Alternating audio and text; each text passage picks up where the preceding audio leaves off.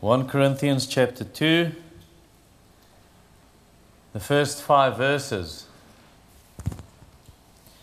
So the scripture reading came from 1 Corinthians and now chapter 1 and now 1 Corinthians chapter 2, 1 to 5. And this evening, I'm almost done with a series on the Holy Spirit. I checked my list and what I thought and prayed about and planned. And so I think maybe about 5 sermons left. And this evening then on preaching, Spirit-filled preaching. Let's go to the Lord in prayer. Holy Father, we draw near to the throne of grace that we might receive mercy and grace to help us in a time of need.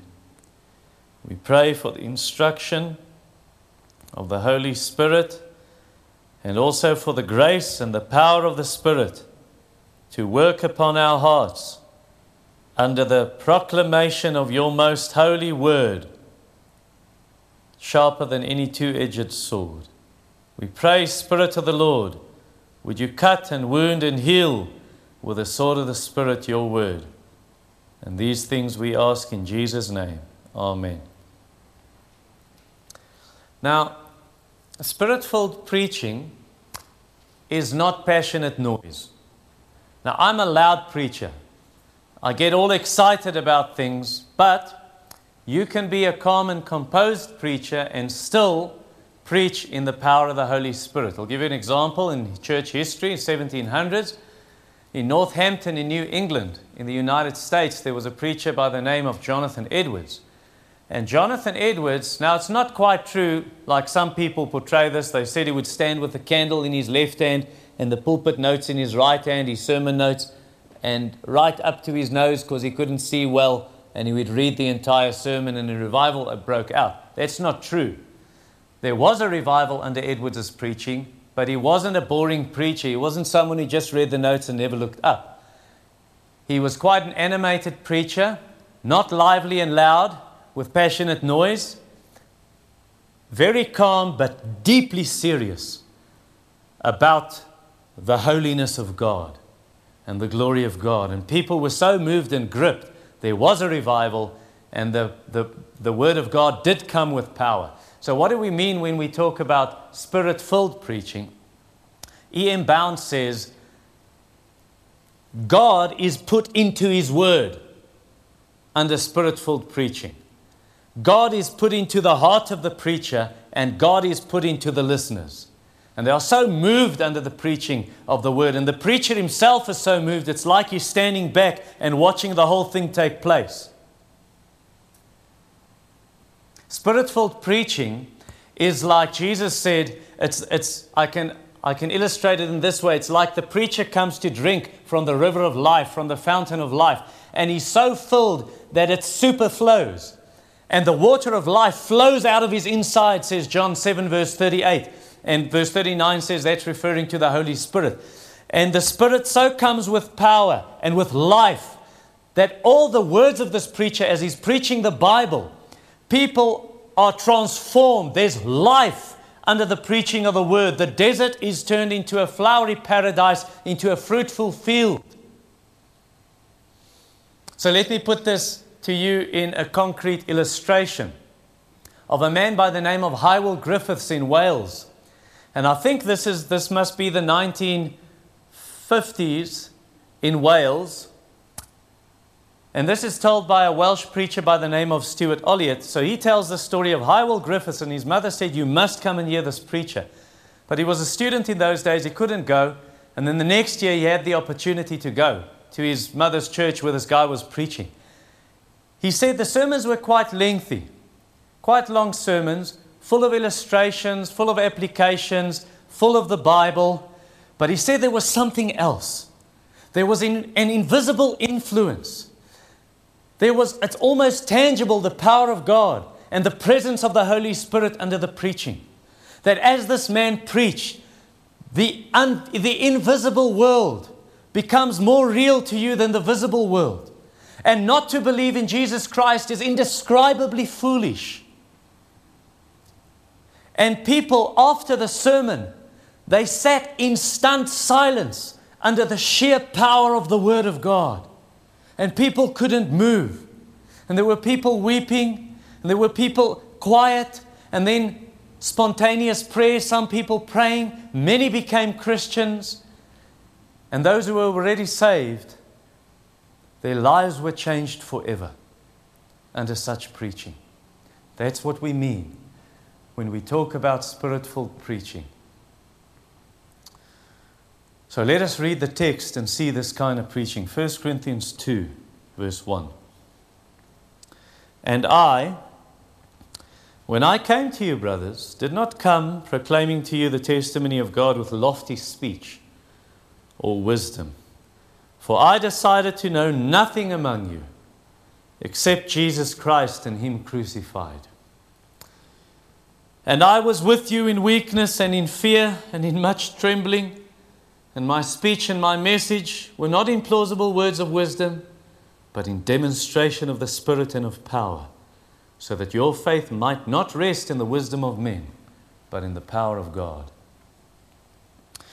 So first of all, we're going to look at the content of Spirit-filled preaching, die inhoud van gees-vervulde prediking, verse 1 and 2 that I just read for us. Now, you go and check a bit of background. Paul is in the city of Corinth. This is a letter to them later on. But when Paul was at that city and he started preaching in that church, he started as he usually did in the Jewish synagogue, the Jewish place of worship. And Paul reasoned with the Jews and with Greeks who attended the synagogue. And he mustered all these arguments. And he brought all the arguments from the Old Testament, showing them the Old Testament prophecies about the Messiah, about the Christ. And then he shows them the life of Jesus. And then he matches the two and says, it's undeniable. Jesus is that Christ. Jesus is that Messiah. You must believe in Him. And Paul preached there with power. You can read that in Acts 18, verse 4 and 5, as he brings the word. Now, Paul was a very learned man. He was a man who studied, you could say today he had a PhD. The Apostle Paul studied at the feet of Gamaliel, who was a very wise Jewish rabbi. He says that in Acts chapter 22, in verse 3. Paul could have quoted the Greek philosophers. In fact, he did quote some Greek poets. In Acts 17:28, in Titus 1 verse 12, Paul knew these things. But he ignored Socrates, the Greek philosophers of 300 years earlier. He ignored Aristotle in his preaching. He ignored Plato. That's not what he was onto. The Apostle Paul, when he preached, says verse 1, I didn't come with lofty speech. I didn't come with all this wisdom. I came to you proclaiming the testimony of God. I came to you preaching God's testimony about His Son, Jesus Christ.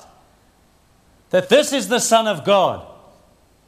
Paul didn't, what Koos read for us in chapter 1, he didn't come with all of this worldly wisdom. He came with the word of Christ, who is the power of God and the wisdom of God. He came with a message of the cross, the message of Jesus Christ and Him crucified.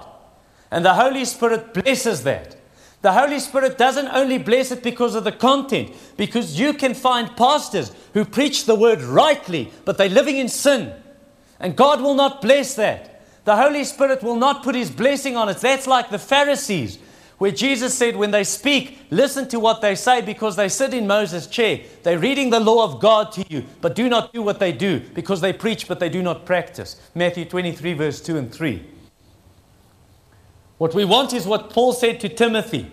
Keep a close watch on yourself and on the teaching. First on your own life and on the doctrine, the teaching. Persist in this. For by so doing you will save yourself as well as your hearers.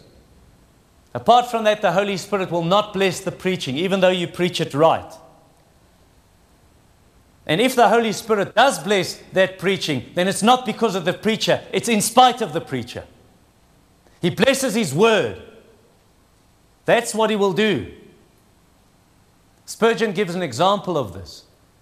He speaks of a man who was well known in England, who saw many people converted under his preaching.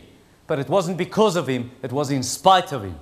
Because that man did not pray. And the Lord showed it to him one day. And He showed it very clearly to this preacher. He said, these converts are not in answer to your prayers and your preaching. It's because there's a poor old man, he's not even educated. And he's sitting at the steps of the pulpit and he prays for your preaching. So he will be rewarded because he built with gold and silver and precious stones, gemstones. You just built with wood, hay and stubble. So it's in spite of that that the Lord blesses that. You see, God blesses the preacher who not only preaches Christ, but who lives Christ. As we see in verse 2, where Paul says, I decided to know nothing among you except Jesus Christ and Him crucified. It's the one who prays. It's the preacher who prays for the blessing of the Spirit to come upon the people under the preaching of the Word. There's the blessing of the Holy Spirit. The one who lives Christ, the one who preaches Christ. With the Apostle Paul, where Paul says, for me to live is Christ.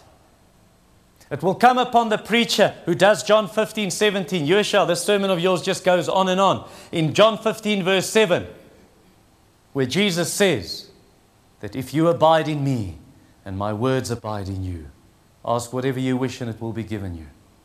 Whatever you will. You see that the preacher abides in the word.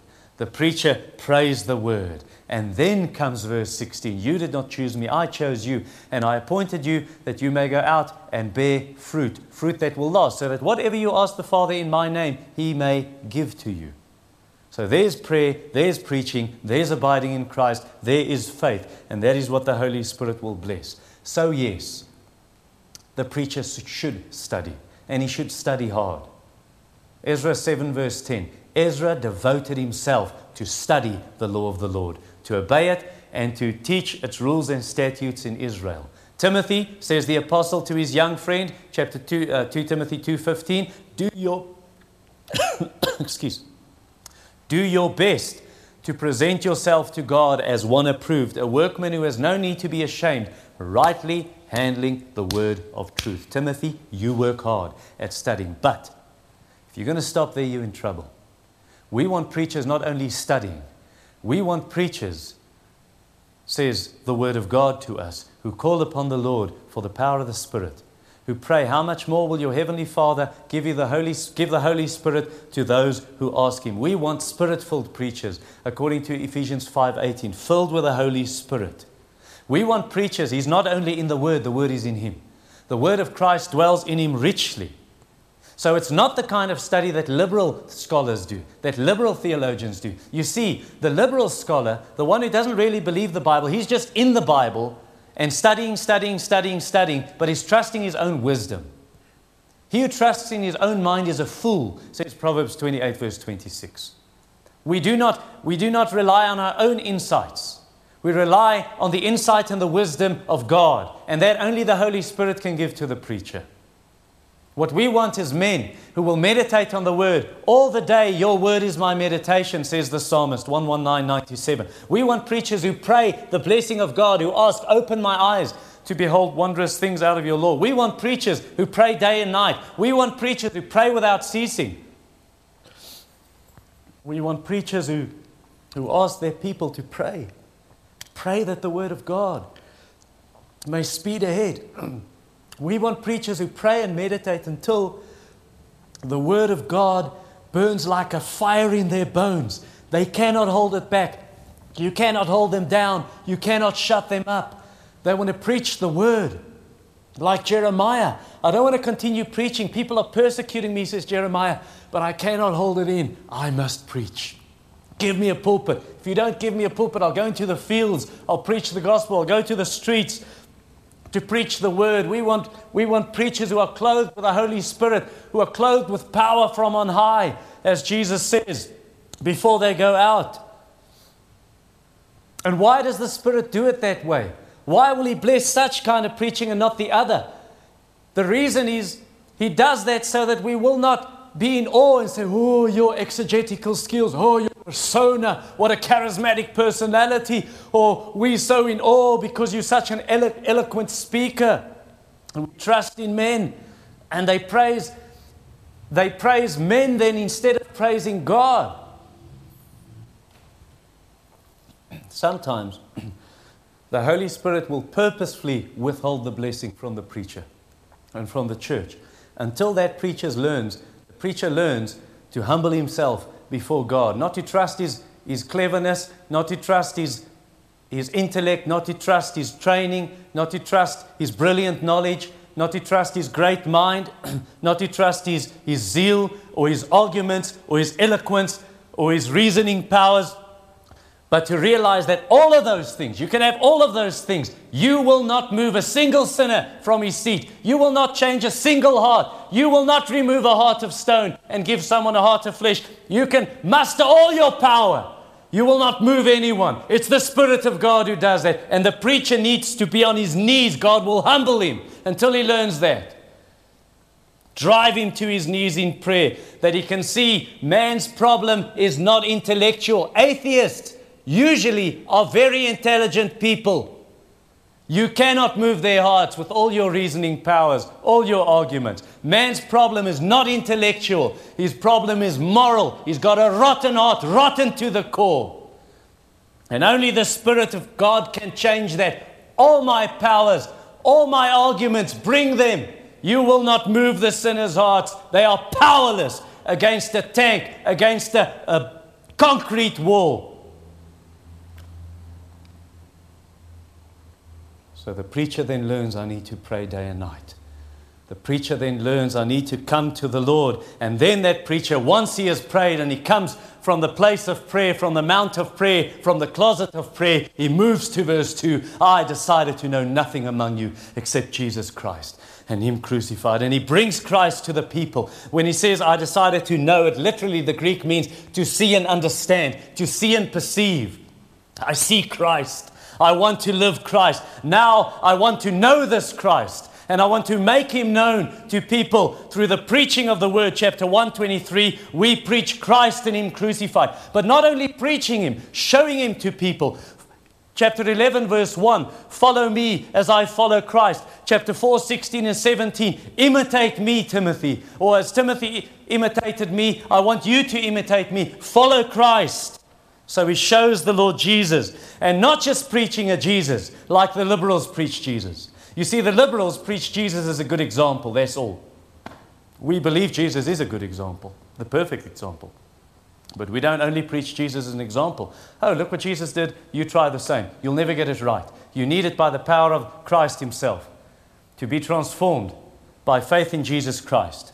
So we don't preach only Jesus merely as a good example. We preach Christ crucified. Jesus who died for our sins, says chapter 15, verse 3. We preach his name is Jesus. You shall call him Jesus, for it is he who will save his people from their sins.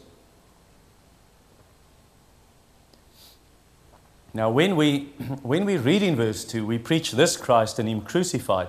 That word crucified in the Greek is in a perfect tense. That means it is done. It is finished. It is in the past. It's been done and dealt with, but it has an effect in the present. So it's not just a crucified Jesus we think about. This crucified Jesus changes our lives here and now. I've been crucified with Christ. It is no longer I who live, but Christ lives in me. And the life I now live, I live by faith in the Son of God who loved me and gave himself for me. It is this crucified Jesus, past tense. Crucified, it's done. He's no longer dead. He's the risen Christ. He's the living Christ. So he can change my life. He gives me the privileges. He gives me the benefits of the cross through faith in the preaching of the gospel. Chapter 1, verse 18. For us who believe, who are being saved, this word of the cross is the power of God. Faith comes by hearing, and what we hear is the message of Christ. We hear the word of Christ. He changes us. That does not mean that any preacher who preaches Christ crucified will be blessed. Because Philippians 1, verse 15 to 18 speaks of preachers who preach Christ, but from wrong motives. Oh, God maybe bless, he'll bless the message, Christ will be preached, but he will not bless those preachers. They got wrong motives in the proclamation of Jesus Christ. God wants preachers who does verse 2. They preach Christ, they know Christ, they live Christ, they pray. This is their desire. And then the Spirit will come and he will work with power. So where verse 2 happens, verse 4 will happen. Where verse 2 happens, Christ crucified, verse 4 will happen, the demonstration of the Holy Spirit and with power. That's how the word will come, because the Holy Spirit blesses where Christ is lifted up, where Christ is glorified. Did Jesus not say, He will glorify me? It reminds me of a story Martin Holt once told us. He said he had this elder. This elder came from a charismatic background, Pentecostal background, and then he joined wherever this Baptist church was, but he joined. And Martin said this elder used to say things in a way, Martin said, I wouldn't say it that way. But the elder was to preach, I think it's Zanin Baptist Church or something. And he said, Martin, I started preaching. And I preached and I preached. And when I got onto Jesus Christ, when I preached Christ, he used these words, the Holy Spirit just climbed in. He said, I wouldn't say it that way. But it was true. The Holy Spirit just took over. Because the Spirit wants to glorify the Son of God. He wants to glorify Jesus Christ.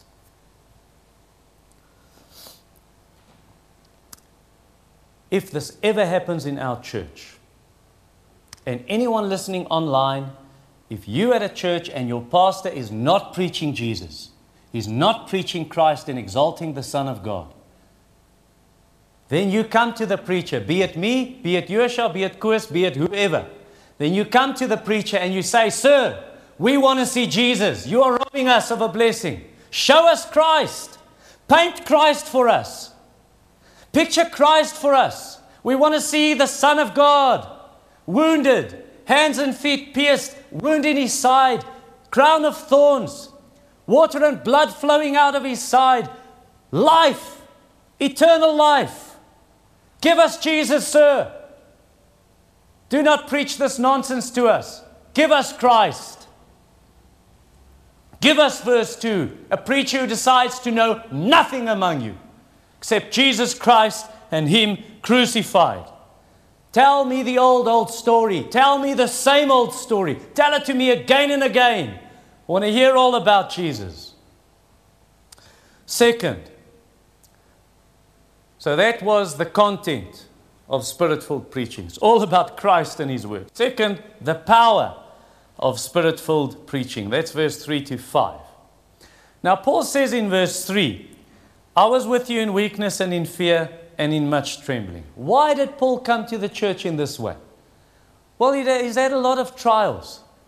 When he gets to Corinth, to this city, in Acts 18, there's Acts 16 and there's Acts 17 before that. And there's Acts 15. So him and a good friend of his, they've parted ways, Paul and Barnabas, because they had a disagreement. Acts 16, they've been thrown into prison. They'd been whipped. Things weren't so nice there. Acts 17, the Jews oppose him in Thessalonica. And then Acts 17, he has to flee from Thessalonica. Then he gets to Berea. Then those same Jews, here's in the next city. They come there and they make maracas. They cause trouble. And Paul again has to flee. He comes to the city of Athens. He doesn't see much fruit. People don't really believe these Greek philosophers with all their clever talk. And so that doesn't go down well. Sees a few converts. Then he comes to Corinth. And then when he gets to Corinth, that doesn't go too well. There are many people who are converted, not at first. Starts preaching. The Jews don't want to listen. Eventually the Jews oppose Paul publicly.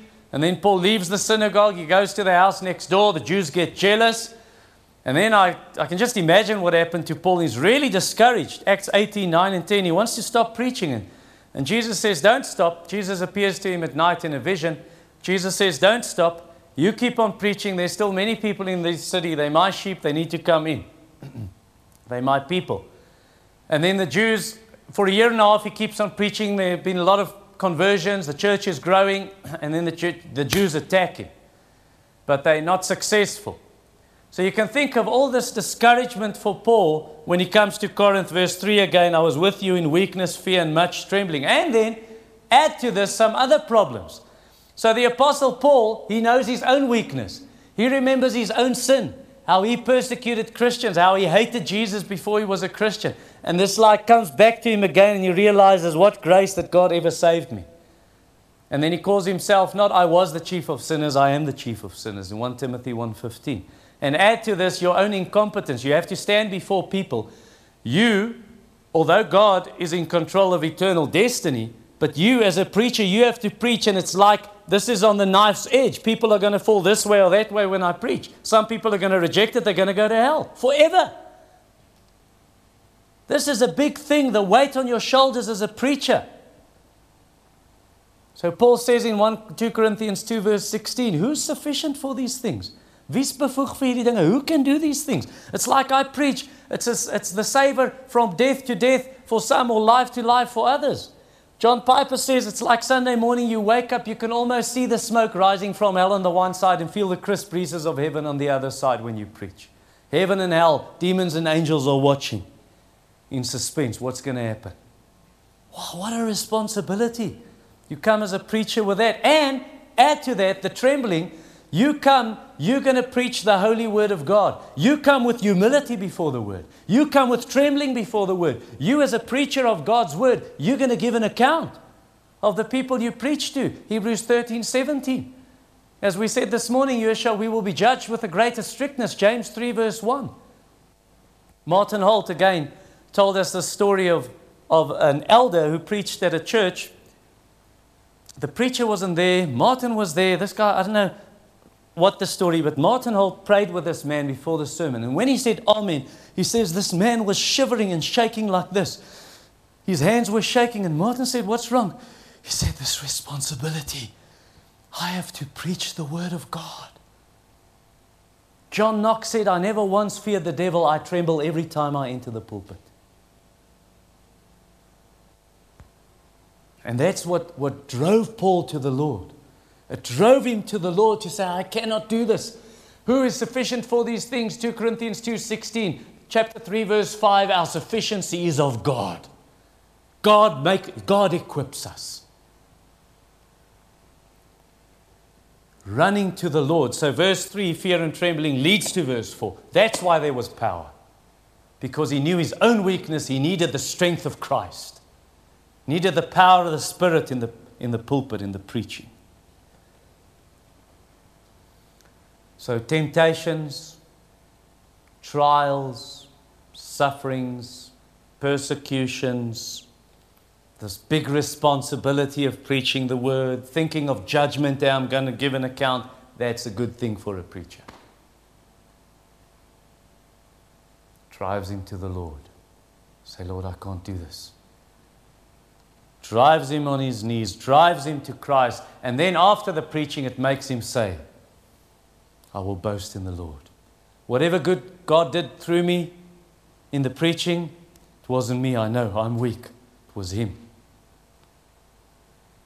Let him who boasts, boast in the Lord, chapter 131. You see, the self-confident preacher, the self-confident pastor, is usually a prayerless pastor. He thinks he can do this. I've got this all together. He's the prayerless pastor, and a pastor like that shouldn't be a pastor. A preacher like that shouldn't be in the pulpit. Because he's self-confident, he's overconfident. And what is he trusting to change people's lives? He's trusting manipulation. He's trusting feelings of guilt. He's trusting scaring people. He's trusting bullying people. He's trusting bribing people. He's trusting his own elegance. He's trusting his powers of intellect. He's trusting his training. He's trusting his sermon notes. He's trusting whatever, but he's not trusting the Holy Spirit. It's like these Greek philosophers. Oh, all their wisdom. Verse 1.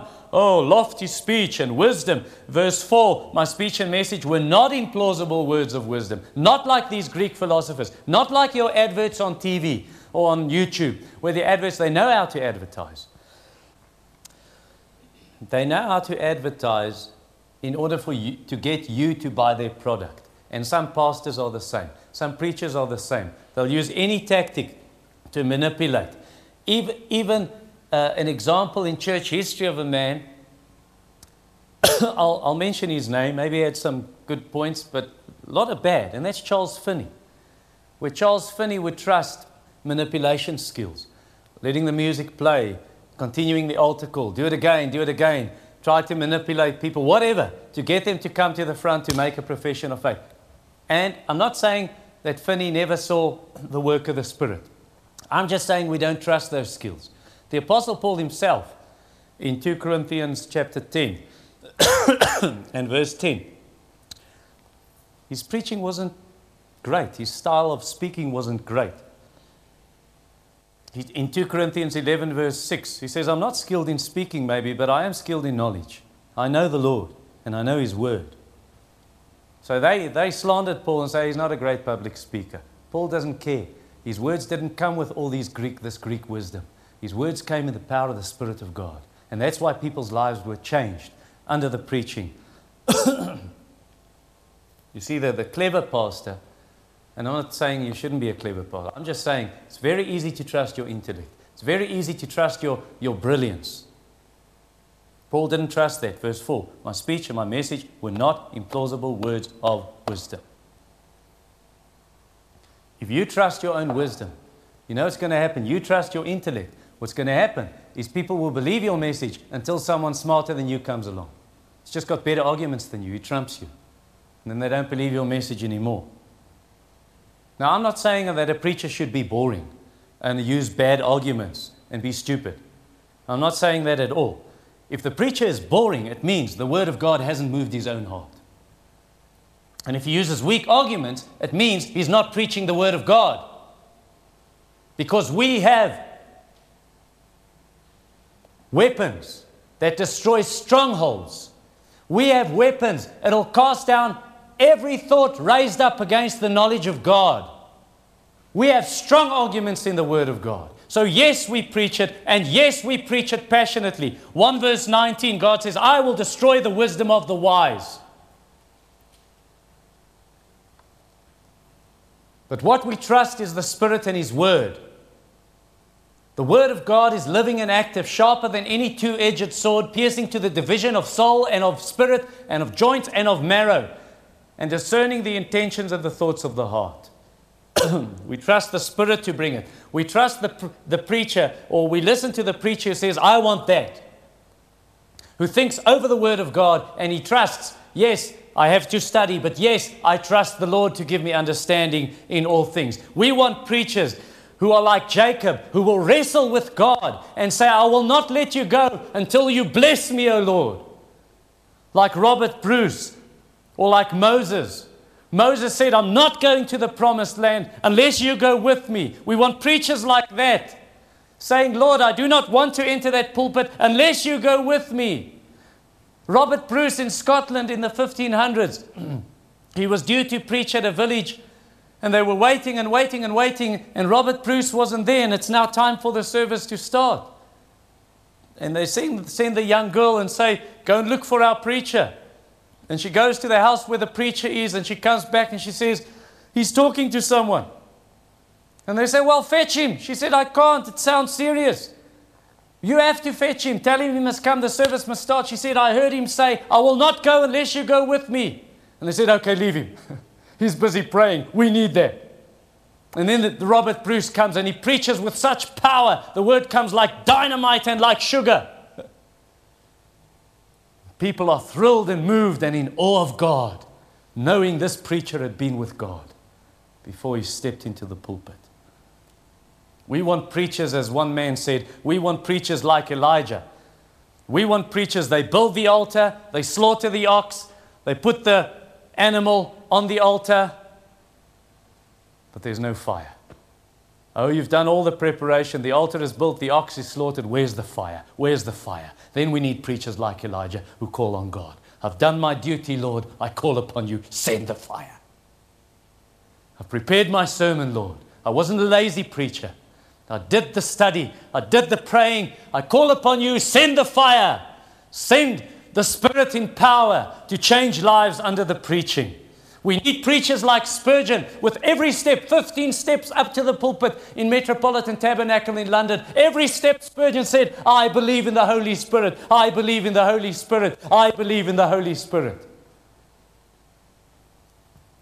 And what will happen then is we will not have preachers, and I'm not criticizing entirely a full manuscript, but I do want to wean you off it. I preached from a full manuscript for many years. I don't want that anymore. I want freedom in the pulpit. Not just reading the entire thing and so stick to the notes.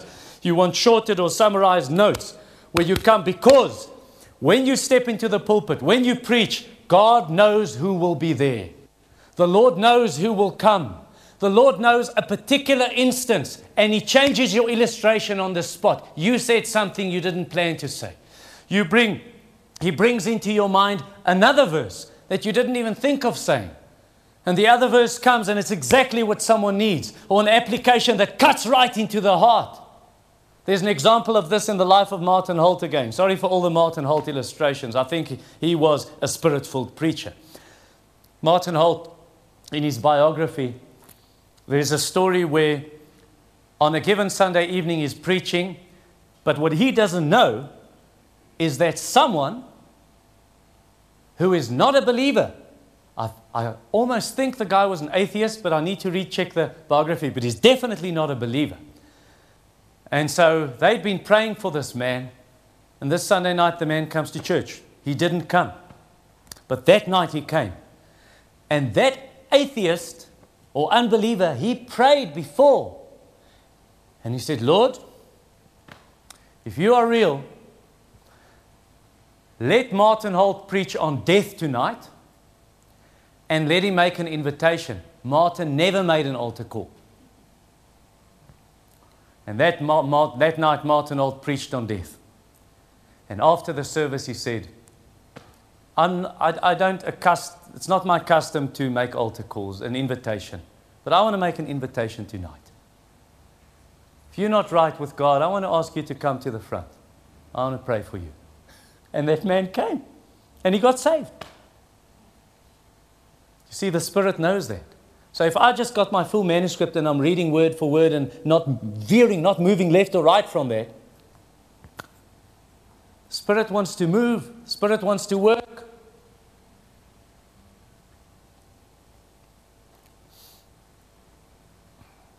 We want preaching like that, where the word is preached in the power of the Spirit of God. According to verse 4, my speech and my message were not in plausible words of wisdom, but in demonstration of the Spirit and of power. We want 1 Thessalonians 1 verse 5.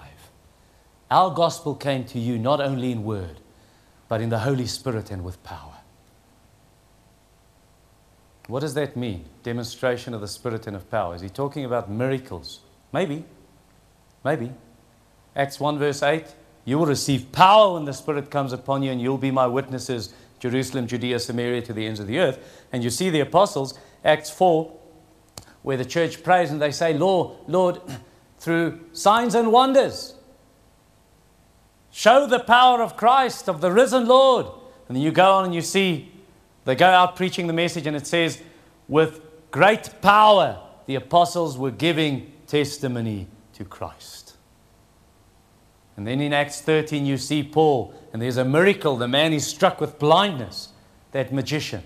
And then the governor of the island says, I need to open my ears. Tell me again about this Jesus. And then they share the gospel, and the man gets saved. So maybe it's talking about miracles. Some people say, no, it's probably not talking about miracles because Paul said in chapter 1, verse 22, the Jews want to see signs. But we preach Christ crucified. The Greeks want wisdom, the Jews signs. We preach Christ crucified, stumbling block to the Jews and folly to the Greeks. So maybe not, maybe, or perhaps Paul just means the same kind of thing you find in 1 Corinthians 14, 24 and 25. You walk into the church, the gift of prophecy is operating. Someone gives a prophecy. The guy sitting there, it's like his heart is cut open. How did you know those things about me? I didn't. So maybe Paul's talking about that kind of preaching, where the preacher preaches and the sword of the Spirit comes, and the Spirit so moves, or he gives an illustration or an application you didn't even think of. It wasn't in the notes. And then the word comes, and the man is so cut in his heart. You think, that's me. That's exactly me. What the preacher said, that's me. Who told him? Demonstration of the Spirit and of power. And the effect then, when the preaching comes like that, no one sleeps. No one sleeps under the preaching. there's a definite division, a definite divide. As the word is preached in the power of the Spirit, the sword cuts. And either you reject Christ, or you bow your face to the earth and you worship Christ. There's no in between. There's no, I couldn't care less. I'm just leaving. I've got stuff to do. It's Sunday afternoon. None of that. The word has come decisively and powerfully.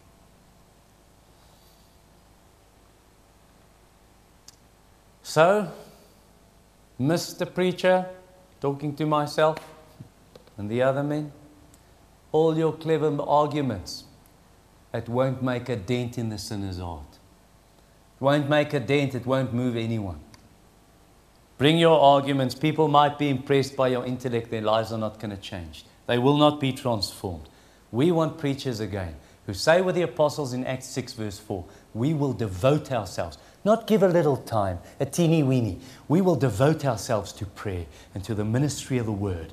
That's where our time will go. We will preach by God's grace, trusting the Spirit that He will open Lydia's heart to pay attention to what is being said by Paul. That He will open the person's heart to say, I must listen. Preachers who realize Satan is blinding the eyes of unbelievers, they will not listen. It takes a miracle from heaven to shine light into the darkened heart and to give the light of the knowledge of the glory of God in the face of Jesus Christ. If that doesn't happen, you know what's going to follow. Well, verse 5 is going to follow. People, their faith will rest in the wisdom of men, not in the power of God. They will trust you, and that will be a disaster. If people start believing in the preacher, that is a disaster, because the preacher cannot sanctify. He cannot change people. He cannot make them obedient. He cannot make them holy. He cannot convert. He cannot bring a new heart to the sinner. He can make no one a new creature in Christ.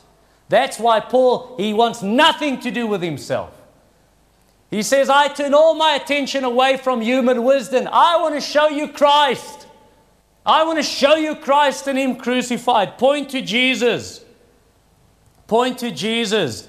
He's the power of God. He's the wisdom of God. He's our righteousness, our redemption, our sanctification. Chapter 1, 24, chapter 1, verse 30, chapter 1, verse 18. Don't look at Apollos. Don't look at Peter. Don't look at Paul. Don't say Peter is my favorite preacher, or Rolf is my favorite preacher, or I don't come when either preaches, or whatever.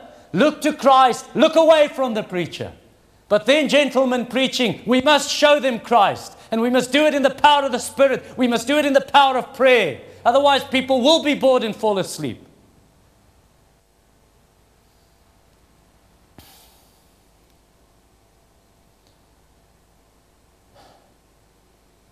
Without the Holy Spirit, it is very easy for us to idolize preachers. I have my heroes, and I think it's good to have heroes. The book of Hebrews chapter 11 shows you a list of heroes. But we cannot worship men. You start worshiping Alistair Begg. You start worshiping John MacArthur. You start worshiping your own pastor. You start worshiping whoever, Jonathan Edwards or the Puritans or Spurgeon. It's good, yes, we can learn from those men, but they are not our Savior. We look away from men. We look to verse 2. We look to Christ. We look to verse 5. Our faith rests in the power of God, and Christ is the power of God. That's why Paul wants verse 4. That's why he wants his preaching, not in human wisdom. That's why he wants his message in the demonstration of the Holy Spirit and of power, because if it's not like that, then they trust the preacher instead of trusting the Savior. Do you understand the importance of this? If you do not have verse 4, you do not have verse 5. You do not have Spirit-filled preaching, then you do not have people trusting the power of God. They'll trust the wisdom of men. I tell you, you show me a church with a weak pulpit ministry, and I'll show you a weak church. I'll show you sickly sheep. You show me a church with a powerful pulpit ministry, I'll show you healthy Christians.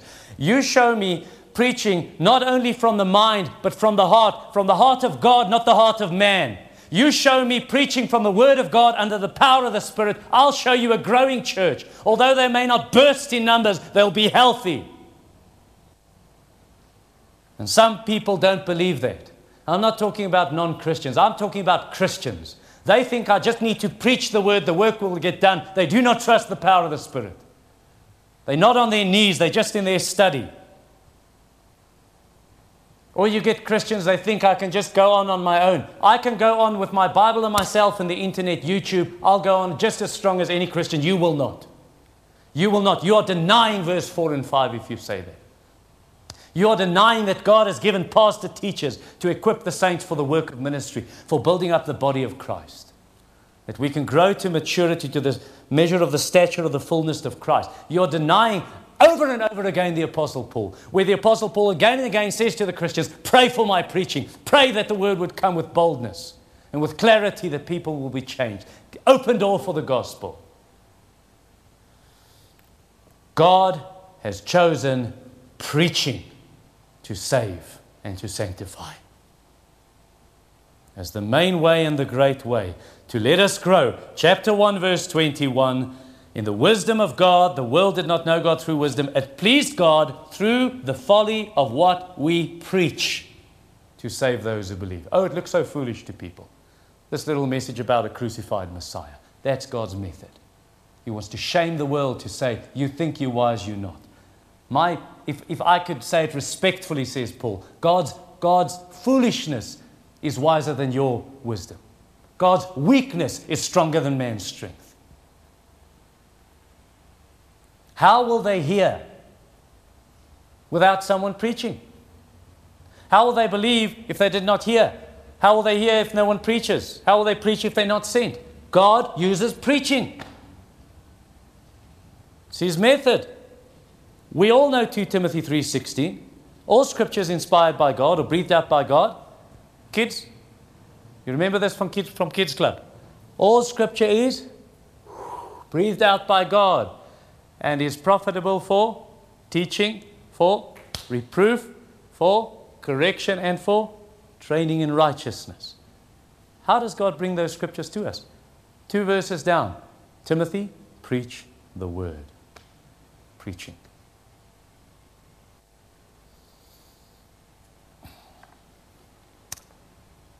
May I close with a word or two of application? Some of you are concerned, you're worried, because you've got family members who aren't growing spiritually. They're Christians, but they're like weak Christians. They're like candy floss Christians. And I'm sure many of you can make a connection why they're not growing. Or you've got family members who aren't saved. They go to church, but they're not saved. Why aren't they saved? I think you can make a connection. They're resting not in the power of God, their faith. Why not? Because there's no preaching in the power of the Spirit. There's weak preaching. There is life coaching. There's little lessons, moral lessons. There are little stories and jokes in the pulpit, but there's not preaching. There's not preaching of Christ, the Word of Christ, the person of Christ, in the demonstration of the Holy Spirit and of power. So what should you pray for those family members? Many of you, myself included, we're praying that they will be saved. Or we're praying that they would grow spiritually, but we're praying wrong. We're praying wrongly. We shouldn't just be praying for them. You and I should pray, send them a preacher. A real preacher. One who preaches in the demonstration of the Spirit and of power. One who preaches Christ and Him crucified. One who is given to Christ. He's sold out to Christ. And where that happens, if they sit under such preaching year in, year out, you'll see them grow. You'll see their marriages change. You'll see their parenting change. You'll see their lives change. There's a direct connection. We need such preaching. Pray it for the church. Pray it for this church. Pray it for South Africa. that God would raise up such men. You will only do that. You will only pray like that, you and I, if we believe with Charles Spurgeon. Without the Holy Spirit, our best attempts mean nothing. It's in vain. And I close with these quotes from Spurgeon. It's better to speak 6 words in the power of the Holy Spirit than to preach 70 years worth of sermons without Him. You can preach till your tongue rots, till we should exhaust our lungs and die, but not one soul will be saved unless this mysterious power of the Holy Spirit goes with the preaching. Oh, sirs, we might as well preach to stone walls as preach to humanity unless the Holy Spirit be with His word and give this word a power to convert the soul.